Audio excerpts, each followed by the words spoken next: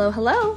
Today's story is called In the Meadow of Fantasies by Hadi Mohammadi, and it's translated from the Persian by Sarah Khalili. Listeners, funny message.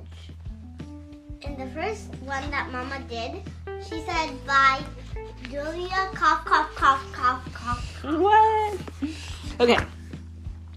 There was one horse. Then there were two horses. Then there were three horses. Then there were four horses. Then there were five horses. Then there were six horses. Then there were seven horses. The young girl murmured as she gazed at the meadow through the window of her fantasies. She's daydreaming. The 7 horses were not of 7 colors. The first horse was white, the second horse was black, the third horse was red, the fourth horse was yellow, the fifth horse was gray, the sixth horse was brown, but the 7th horse had no color at all.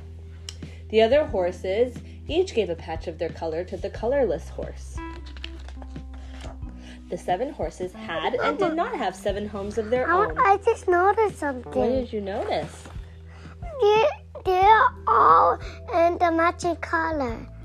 They're all different But colors. these two are mixed up. Oh, yeah, he's in the orange paint. They're sharing paint with each other. Their colors. They're not pink. Actually, the colors are washing off of their fur. I see. The first horse lived in a great valley. The second horse lived in a forest. The third horse lived in a meadow. The fourth horse lived in a desert. The fifth horse lived on the seashore. The sixth horse lived on a hill. But the 7th horse had no home of its own. The other horses each gave a part of their home to the 7th horse. Now the 7th horse had a home everywhere.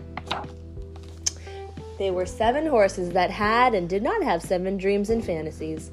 The first horse fancied itself the fastest steed on the planet. The second horse fell in love with a tree that cast the broadest shade. The third horse's world became a stream teeming with fish large and small. The fourth horse dreamed of nothing but moons and stars. The fifth horse created a lush green universe for itself. The sixth horse daydreamed of a young girl gazing at it through the window of her fantasies. That one. Yes.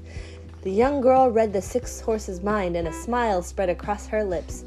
She wondered, what about the 7th horse? Why does it not have any dreams? The young girl had hardly finished her thought when the other horses gathered together some of their visions and dreams and offered them to the 7th horse. Now, the 7th horse's mind was full of beautiful flights of fantasy. They were 7 horses with 7 foals. The first horse's foal was only 1 week old. The second horse's foal was 2 weeks old. The third horse's foal was 3 weeks old. The fourth horse's foal was 4 weeks old. The fifth horse's foal was 5 weeks old.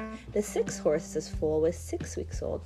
But the 7th horse's foal was not even 7 days old. It was just a day old, a newborn.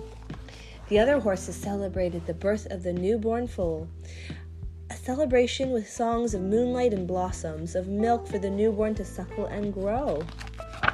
7 weeks of 7 days passed. The 7 foals were growing. The youngest foal was 7 weeks old. The oldest foal was 2 times 7 weeks old. 7 weeks passed, then 7 months. The 7 foals had grown. There were 7 horses of 7 colors, but one was of more than one color. There were 7 horses with 7 homes of their own, but one had more than one home of its own. There were 7 horses with 7 dreams, but one had more than one dream. The time had come for the horses to return. The horse of more than one color, the horse with more than one home of its own, the horse that had more than one dream, galloped as fast as lightning until it reached the window of the young girl's fantasies. The horse of more than one color, the horse with more than one home of its own, the horse with more than one dream, shared its colors with the young girl, shared its homes with the young girl, shared its flights of fantasy with the young girl. The young girl beamed with joy. She looked at the horse of 7 colors and asked, Shall we together write the story of 7 nights and 7 moons? And look, she's got the same colors as him on her shirt now. She's in bed.